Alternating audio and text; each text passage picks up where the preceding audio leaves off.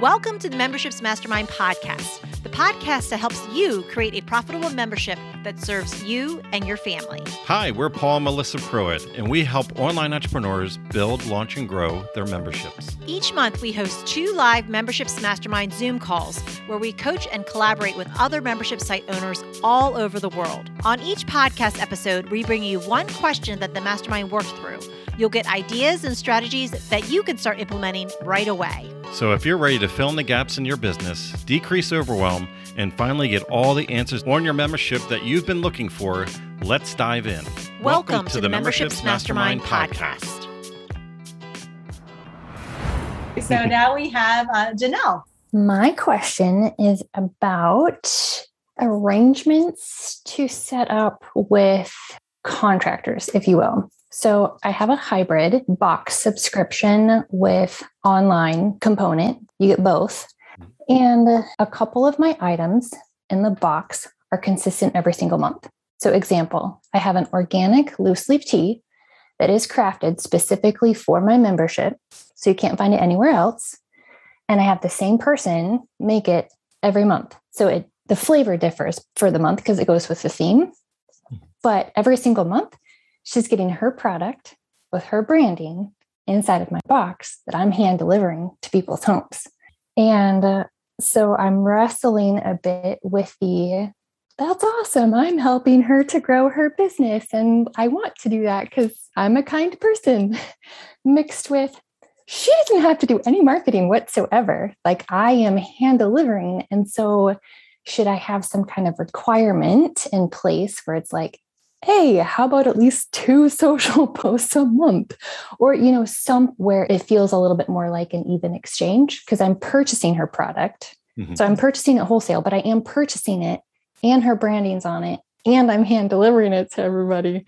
And so again, I'm wrestling with I'm happy to help because that's one of my values is promoting other women-owned small businesses. And simultaneously, it's like, oh, it'd be nice if there was a little bit more even exchange here, especially since I'm purchasing your product.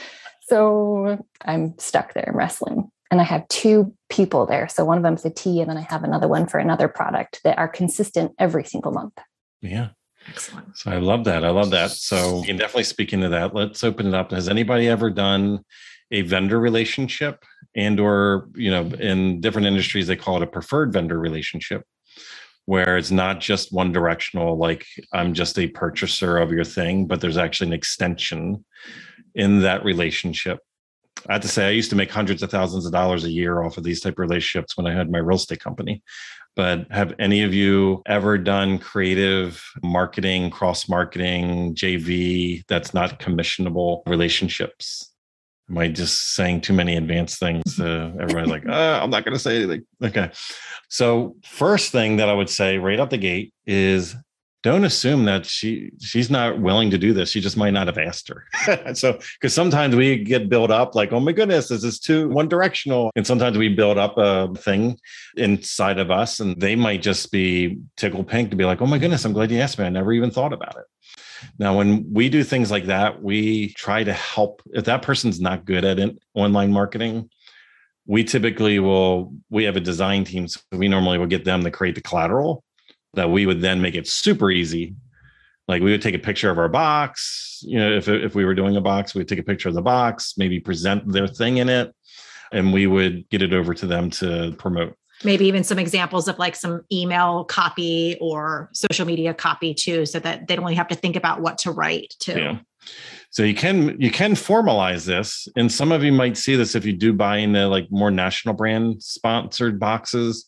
Like if you get a HelloFresh sent to you, you're going to see cross promotions in there. You're going to see oh, here's something from the Dish Network. What's this have to do with a box or whatever? And it's like, well, the Dish Network most likely has a preferred vendor relation. They have a JV relationship. They're probably cross promoting, saying, hey, if you promote us in your box, we'll promote you in our thing.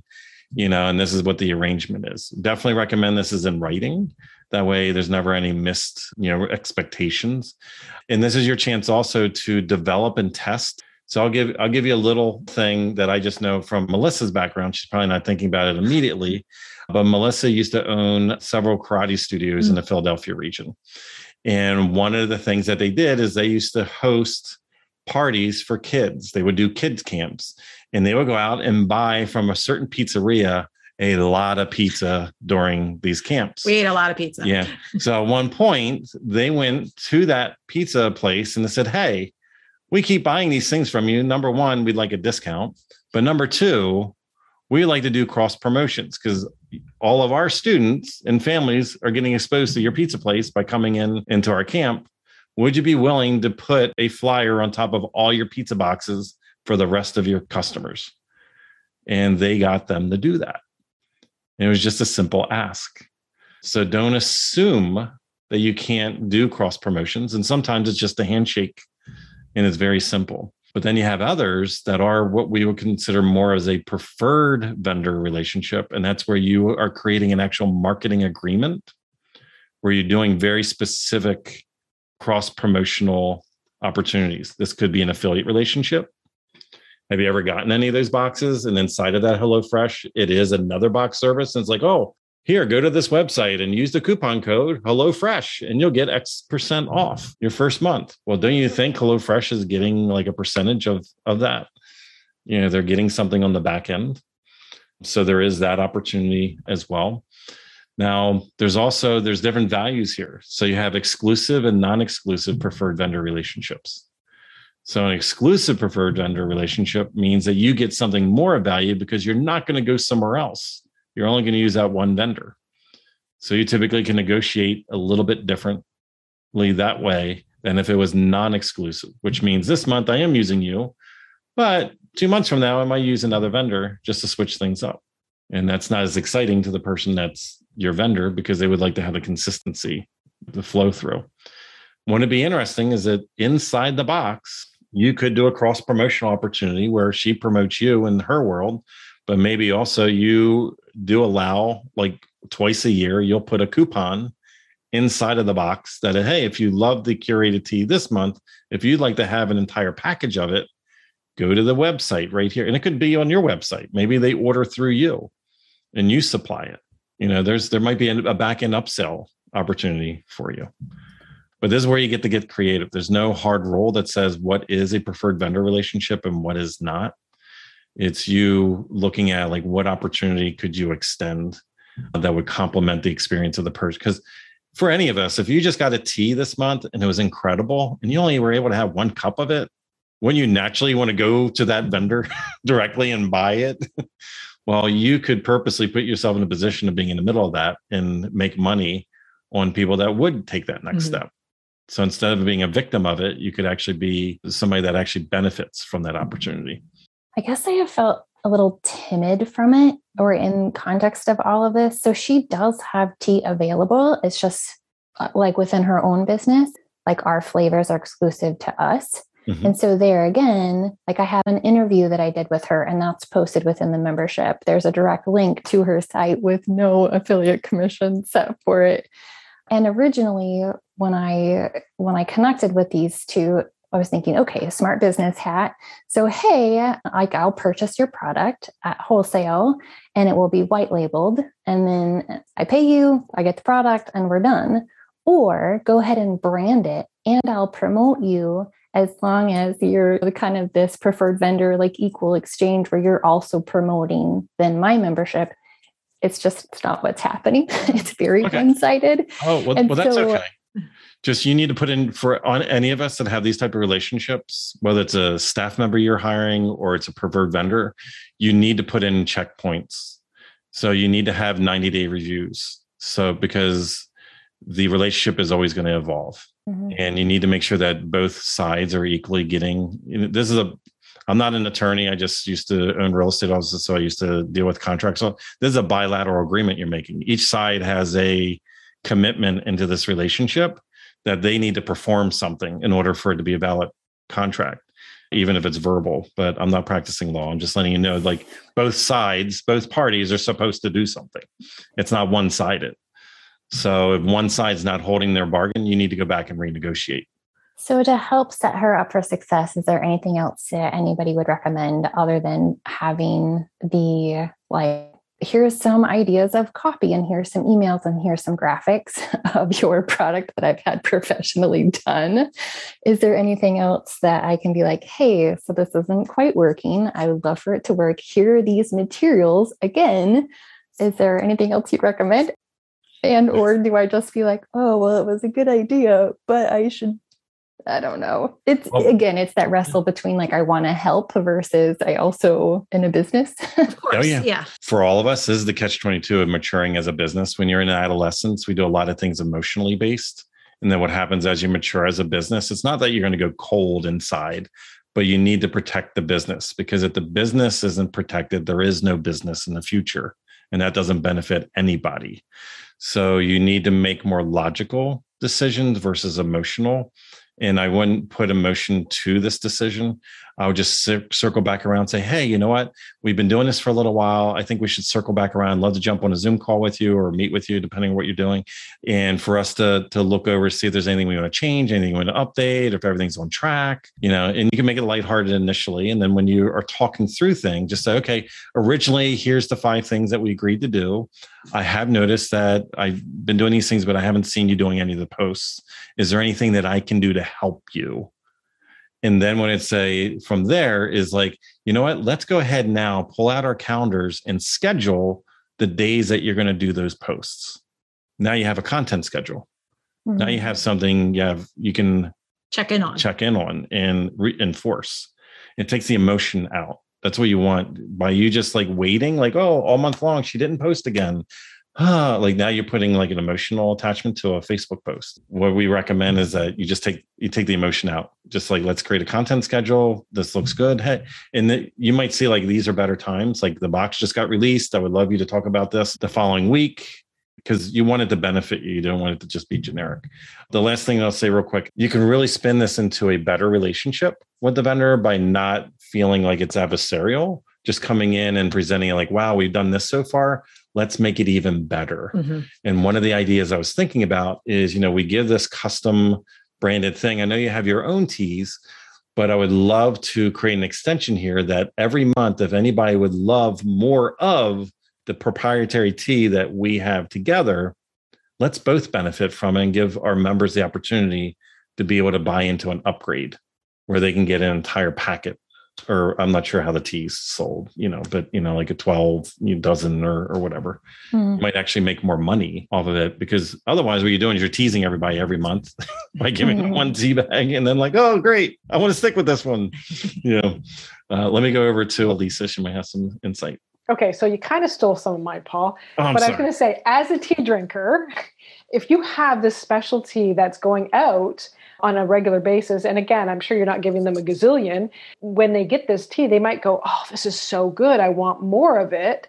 And so here's an opportunity, I think, that now that you have some experience with her and you've been going back and forth for a while, to say, look, this is specialty for me, and I would love to send people more business to you to buy more of it if they really enjoy it.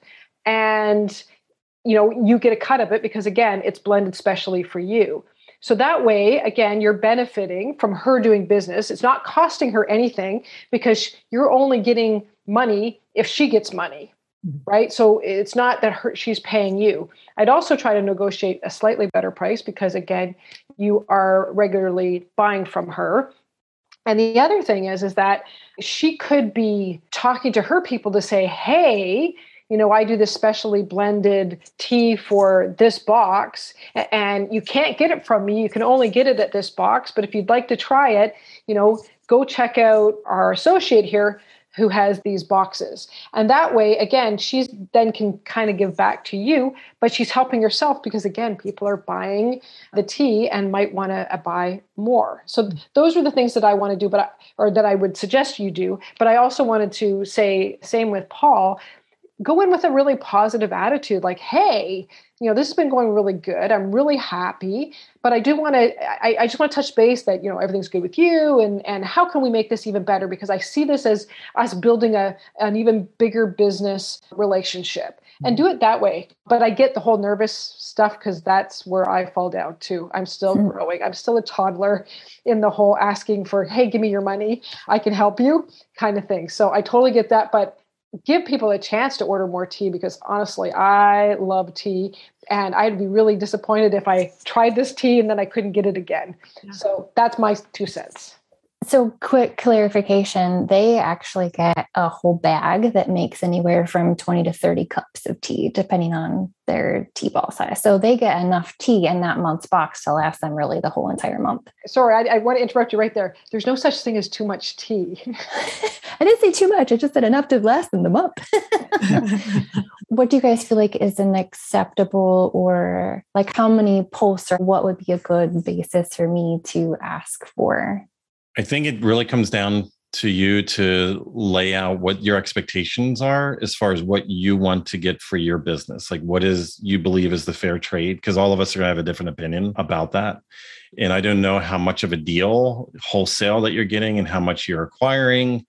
And, again, if it isn't white labeled and they are like, have they had any indirect benefit from it? Like, a lot of us make a lot of assumptions, but your people might not be buying any extra tea from her, and she doesn't see an indirect benefit of doing more and more and more. It's just whenever you do a preferred vendor relationship or you're doing a cross-marketing relationship, you really want to be clear on like, what's the desired outcome? Like, what are you hoping to get out of this? So what would you feel comfortable and confident with right now? And also know that whatever you ask for right now is based on data right now. That's why you still have checkpoints. So you still have a 90-day check-in. Hey, let's do this right now, and let's see how it goes. And in 90 days, let's circle back and have a conversation. You know what? Let's go ahead and get the calendars out. Let's put in the date right now. That we're going to circle back. And that way, it's not emotional. But any one of us are going to tell you like, 4 social media posts. Oh, you should do a Zoom call training. Oh, you should and that's based on all of our information and like what we would do.